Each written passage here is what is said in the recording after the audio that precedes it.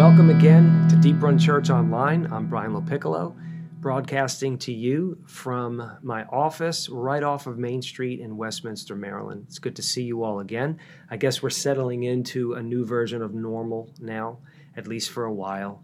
And while we can't be together, it is really good that we can use technology to connect with each other in ways like this. So today's scripture reading is taken from Matthew chapter 5. We've been working through the Beatitudes and the Sermon on the Mount for a few months as a church. And today's scripture reading is Matthew chapter 5 and just verse 48 for today. You therefore must be perfect, as your heavenly Father is perfect.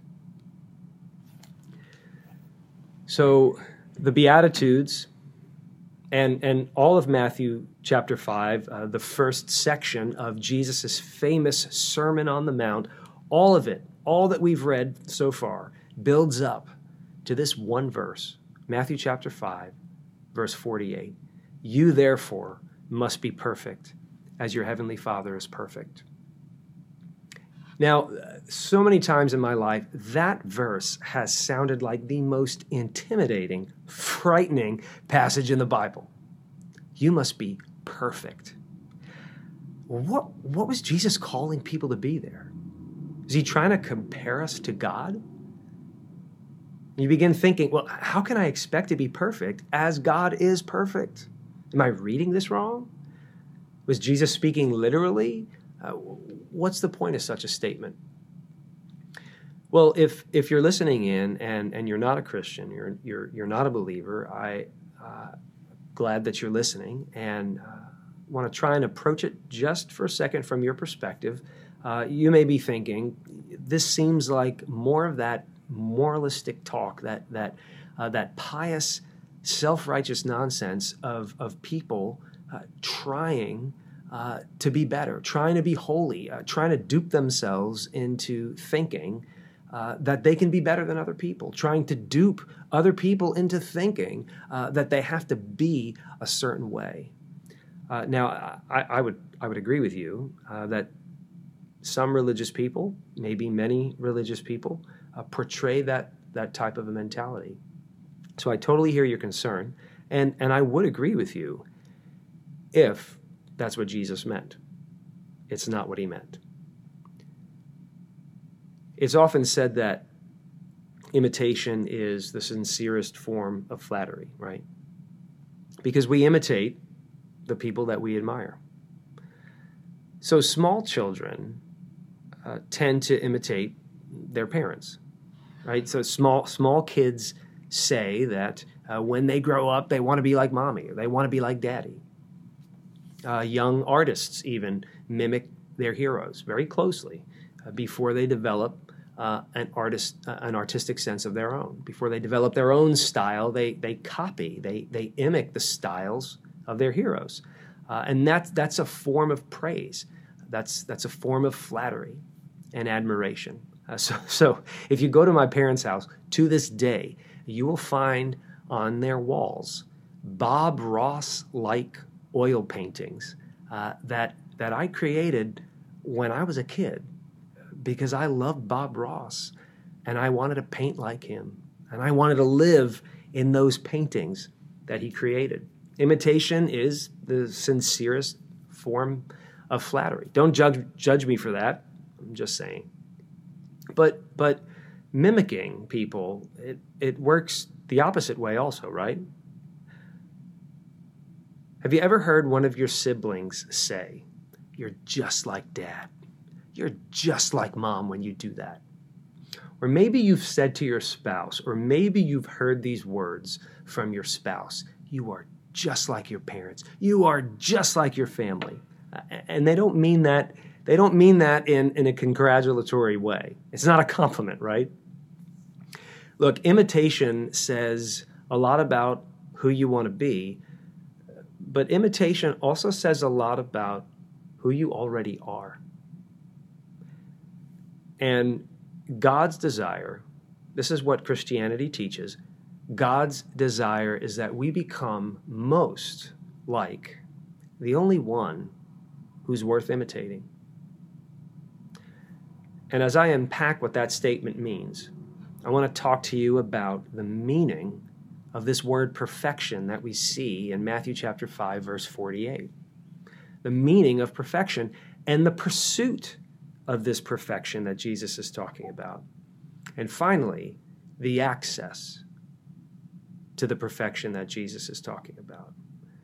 So the meaning of this, the pursuit of this, and the only access to the type of perfection that Jesus seemed to think was of the utmost importance. Now, the meaning of this perfection that Jesus is talking about really has to do with wholeness.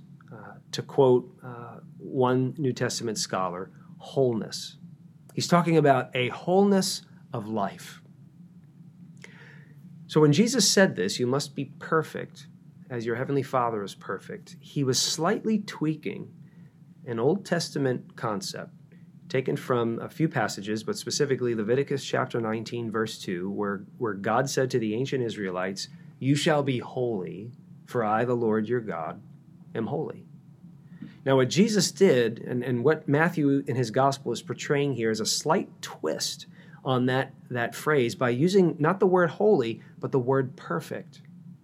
Now, the Greek word there in Matthew's gospel for perfect, it meant more than just perfection.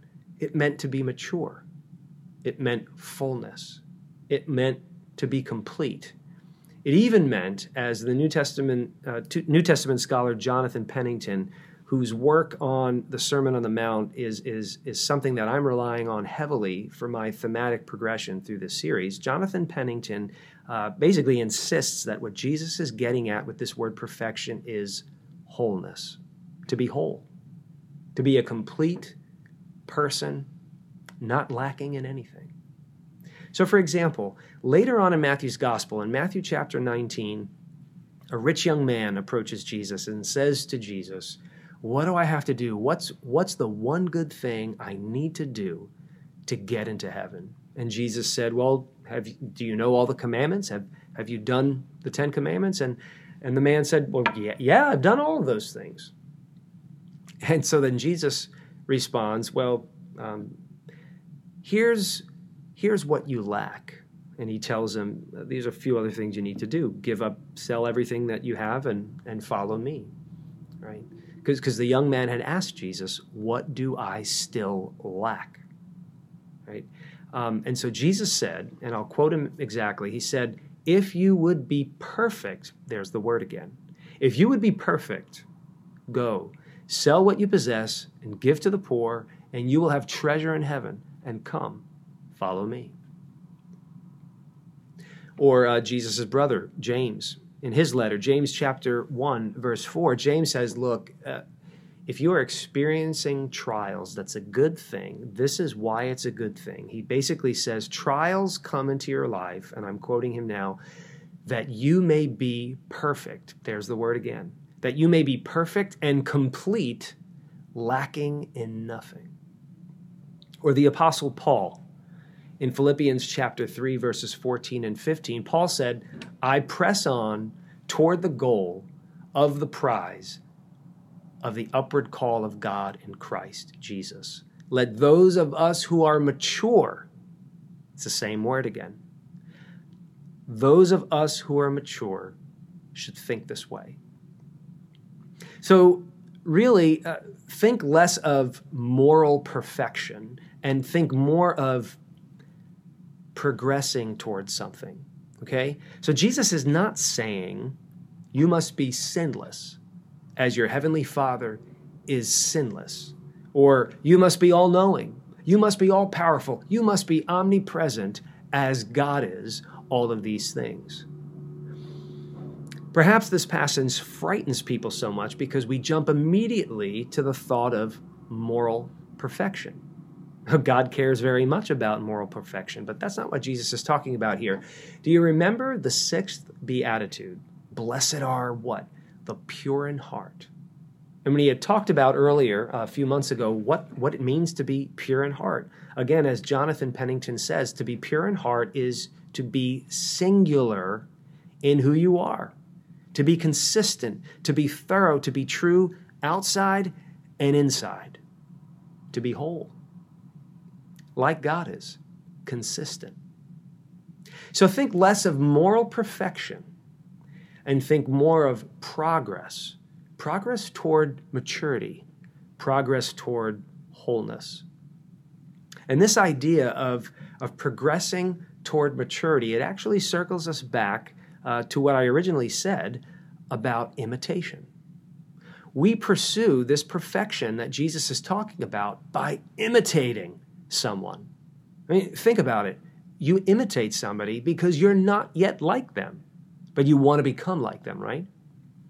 So Jesus, if you go back to the earlier parts of Matthew chapter 5, you remember that Jesus has been describing a greater righteousness, a righteousness, he says, that exceeds the righteousness of the scribes and the Pharisees. He is saying that in order to enter the kingdom of heaven, you need to possess a greater righteousness than the type of righteousness that the best of worldly religion offers us. And he gave us 6 illustrations of that greater righteousness that he says you need in order to enter the kingdom of heaven. And so this is a really brief recap of most of Matthew chapter 5. Jesus basically said, don't harbor anger and hatred in your heart so that you will do things like murder. But instead, forgive people and reconcile with them. Or don't feed your inward lusts that lead to acts like adultery. But pursue purity inwardly, pursue purity by killing the ungodly desires that creep up in you. Don't take your marriage commitment lightly, Jesus said, but pursue faithfulness in your marriage. Don't make tentative promises that you may not keep. Simply honor your word with actions that back up your words. Or don't retaliate for harms done to you, but pursue mercy. Pursue mercy instead of vengeance. And finally, don't hate your enemies. Love your enemies. Love your enemies with a servant's heart. And when you look at all of this, when you look at everything that Jesus has been saying, who's like this? Who does all of this? Who is this consistently, outwardly and inwardly? Who forgives their enemies? Who is truly pure and consistent? Who is faithful in his marriage? Who is trustworthy by keeping all of his promises? Who is merciful to those who curse him and hate him and distrust him and abuse him? Who loves his enemies? God does all of this consistently. So this call to perfection, this call to wholeness, is really a call to imitate God. Those who possess this greater righteousness that Jesus has been talking about are the people who desire to imitate God. The true Christian aims, seeks, hungers, and thirsts to grow up to be like their Heavenly Father. So the true Christian is distinguished from everybody else in this world in these ways. The true Christian doesn't allow his anger to rule him, but humbles himself and learns to forgive and practices reconciliation. The true Christian does not sway to cultural definitions of sexuality, but pursues God's sexual ethic. Christians take marriage seriously. They don't take marriage lightly, but as far as it is possible, living in a broken world, living with broken people, Christians protect marriages. Christians don't make empty promises that they don't intend to keep. Christians build trust as their actions match their words.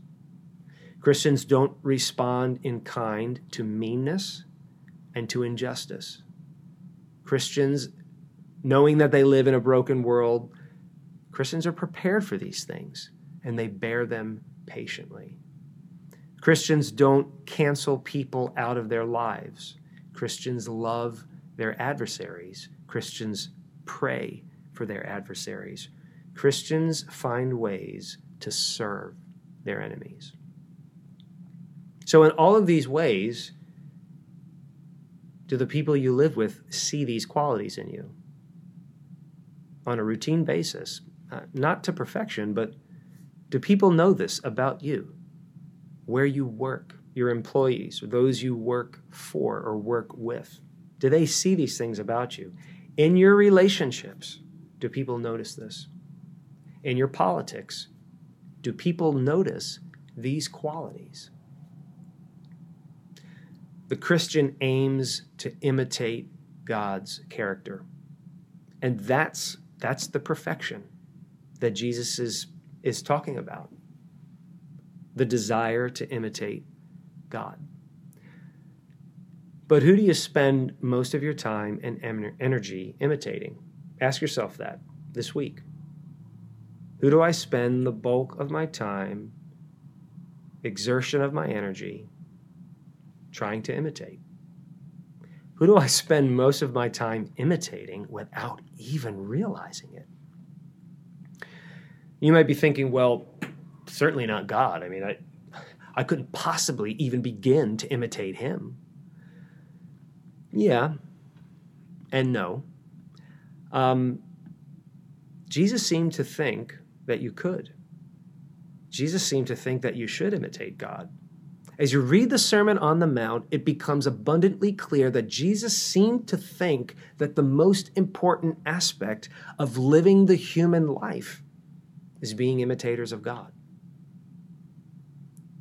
And so here we come to it. The Christian is the only type of person who wants to imitate God, who wants to mimic God. The preacher Martin Lloyd-Jones wrote that when he was commenting on this passage, he said, people's natural motivation to do good, people's natural motivation to do good things really comes from a sense of obligation. And what he meant by obligation is you do things because deep down you believe you have to do them. Not because you want to do them, but you ultimately think you just have to do them. And I think he was right. And I think he was right because, think about it. Don't you keep tabs? Don't you keep tabs on what you've done? Don't you keep tabs on what others have done and then respond appropriately or in kind or because of what they've done or haven't done or what you've done or what you have not done? Don't you keep tabs on what people owe you? Don't you keep tabs on what you owe other people? Don't you keep tabs on what you believe God owes you because of what you've done and how you've lived? And then tragedies hit. You have to deal with unemployment, change in pay grade, loss of goods or property, loss of loved ones. You have to deal with trauma or abuse or victimization. You have to deal with conflict, war, sickness, pandemics. Tragedy hits. And you've made the presumption that God owes you something. You've made the presumption that God has owed you something for the way you have always tried to live and for the way that you have always tried to act. And you think he owes you. And you think you don't deserve what you have to deal with. You think you deserve better. You think your people or your team or your family deserves better. And not only do you make presumptions about what God owes you because of what you've done, but you also make judgments on other people for what they've done or have not done. You make judgments about what other people owe you. Or if they don't owe you anything, you make judgment calls about what people should do or should have done. And so you end up, and I end up, condemning other people for not being like us. You condemn other people for not being like you or for not imitating your heroes. You even condemn yourself for not being like your heroes. You even condemn yourself for not living up to an image that you have of what you want to be. And frankly, to you churchgoers, this is why many unbelievers are turned off by a bunch of moralists who are always pointing out the moral imperfections of everybody else. Because you know what? People don't think they owe you anything. And that's just really annoying and obnoxious. But non-believers, respectfully, you do this too. You have standards. You have your own moral code about how people should live and how people should act and what people should do. And you judge people. You ignore people also. You cancel people. You bully people who don't subscribe to your priorities. And we're seeing this at a time of crisis now more than ever. On the internet, in politics, in the media, people judging one another for what they should be doing, for what they should have done, that's not in alignment with their own moral code. And look, my point is not to be disrespectful to anybody. My point is to say, we all do this. Believers, skeptics, those who are religious, those who are secular, we all do this. We all condemn other people for not imitating our own standards. And here's the thing that we all have in common. God is not in the equation. Nobody's imitating him. We're all imitating glorified versions of ourselves and then judging one another when we fail to live up. And that just sounds like a really stressful, unhappy way to live our lives. The kind of perfection that Jesus is talking about is attainable. But it's attainable through only one access point, only one point of entry. It's through the door into the household of the family of God. Remember what I had said earlier, that imitation says a lot about who you already are. Who you mimic really says something about who you already are. Now, isn't it generally true that children simply want to be like their parents? Right? For better or for worse, children simply mimic and imitate and copy their parents. Once again, Martin Lloyd-Jones, in his commentary on this passage, he said, notice what Jesus is doing. He is not saying, you therefore must be perfect as God in heaven is perfect. He didn't say that. And by the way, that should petrify you because you cannot do that. No, he said, this is what Jesus said. Listen, you therefore must be perfect as your heavenly Father is perfect. Jesus used the word Father 17 times in this sermon alone, in just 3 chapters of Matthew's Gospel. 17 times the word Father appears. Look, we basically know this. Little children really only know their parents. They haven't been exposed to much in the world. They've been exposed to their family. They've been exposed to their parents. And for better or worse, they imitate their parents. Now, in most healthy situations, why does a child imitate mommy or daddy? Because of nearness, because of intimacy, because of love. Love changes everything.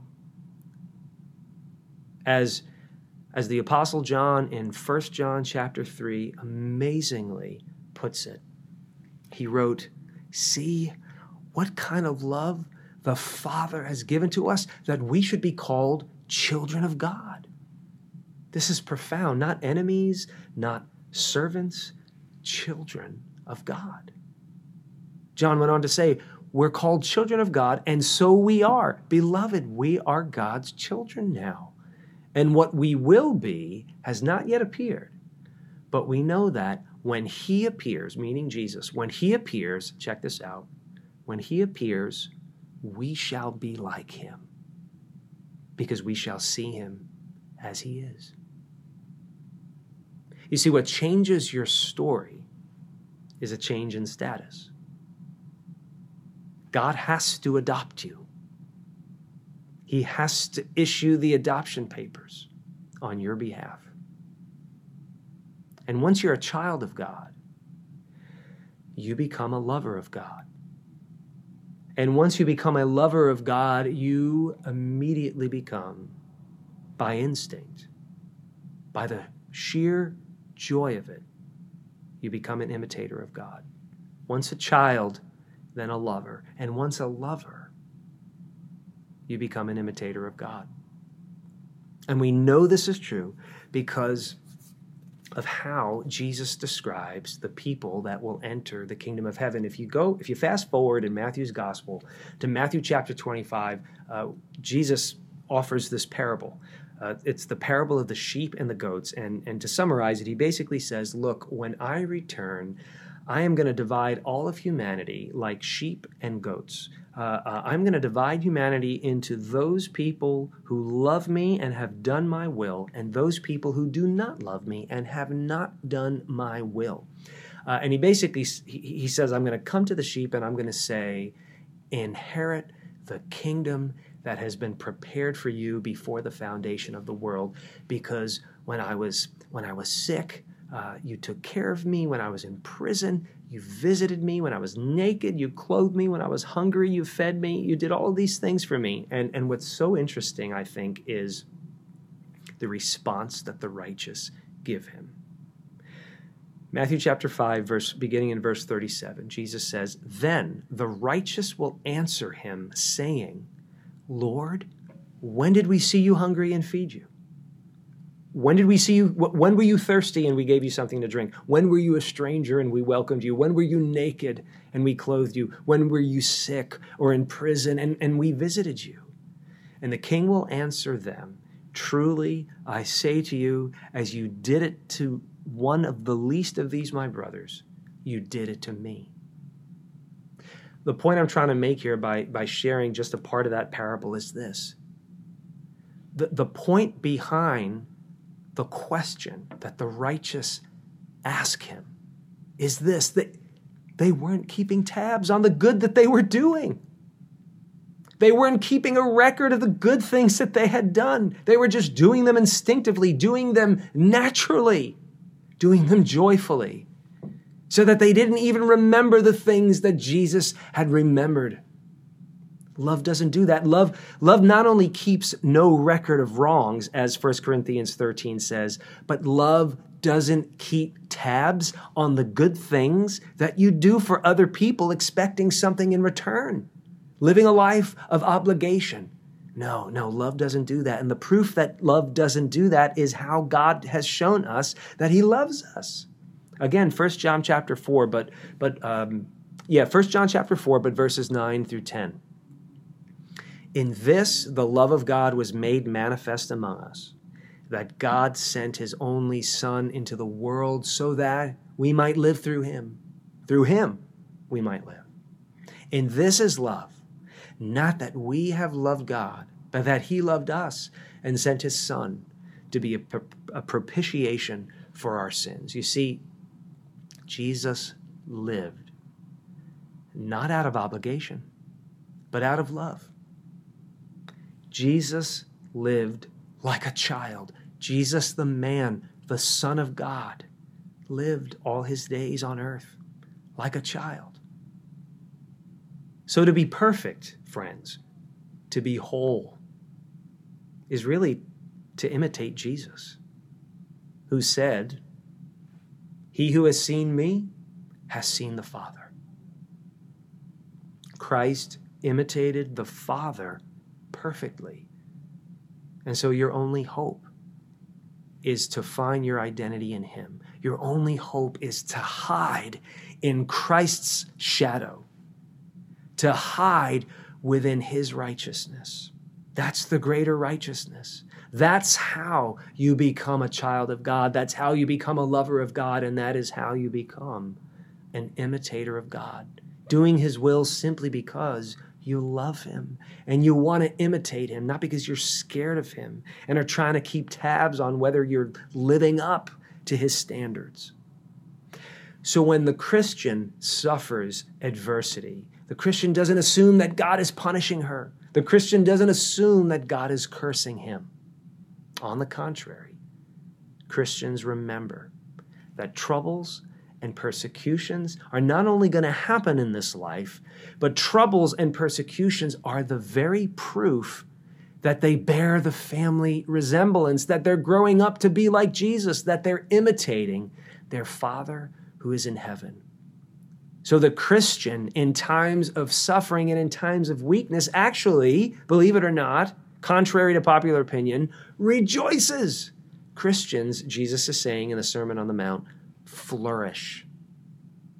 Not only in good times, but in trials. Christians flourish because they know, especially in the trials and in the persecutions, the Christian knows they're imitating their Father in heaven. They're imitating Jesus, their Lord, who died because he loved them. Now you love him in return. God's desire is that we become like the one who is truly worth imitating, Jesus Christ, the Son of God, who brings us in to a family relationship with God as our Father. If you're a Christian, realize you have a new spiritual genetic code. Spiritually speaking, you have a new DNA. Start imitating the family resemblance. Start living like and acting like the Lord Jesus. And imitate your Heavenly Father. There are people in your life that may be worth imitating. But imitate Jesus the most. Let him define how you imitate and who you imitate. And friend, if you're watching, if you're listening, and if you are not a follower of Jesus Christ, now is the time. Now is the time to reconsider your life and reconsider your priorities and reconsider why you do the good that you do. Receive God's adoption. The New Testament calls it sonship. Receive the gift of God's childlike status. Become a child through his Son, Jesus Christ, and once and for all, leave the life of an orphan behind. Leave behind the daily routine of always being unsure if you've checked all the boxes, if you've fulfilled all of your obligations. Leave an orphan's life of always wondering if you've done a good enough job keeping tabs on the good that you've done, keeping tabs on other people for the ways that they have frustrated you. And live at peace. Be at rest, even in your adversity. Be at rest in the love of God in Jesus Christ. Let's pray. Our great God, we praise you that we do not have to fear you in an unhealthy way, that we do not have to be petrified, that we cannot live perfectly according to your moral expectations. Lord, we praise you that Jesus did. So we want to give up our act. We want to give up our charade. We want to trust in his perfection. And we want to imitate him. And we want to be found in him. We don't want to be found not having fulfilled all of our obligations. Father, we never will. We want to be found in Christ. We want to be found in the righteousness and the love and the blessedness of the one who perfectly imitated you and won our salvation by dying in our place on the cross and rising from the dead. Father, give us hope that we no longer have to live like orphans before you, but we can live like your blessed sons and daughters. Father, no longer out of obligation, but out of a sense of love for you who loved us first. Help us to do good simply because it is our joy to be like our Lord Jesus Christ, so that he comes to us one day and says, receive the kingdom that's been prepared for you from before the foundation of the world. And Father, may it be our joy when the Lord Jesus shows us the ways in our lives that we loved him by serving our neighbors, by blessing our enemies. May we have his joy when we look back and see that our lives, even when we didn't realize it, were naturally, instinctively reflecting your priorities because of your love for us and our love for you. Lord, may it be so in the name of our Savior Jesus. Amen.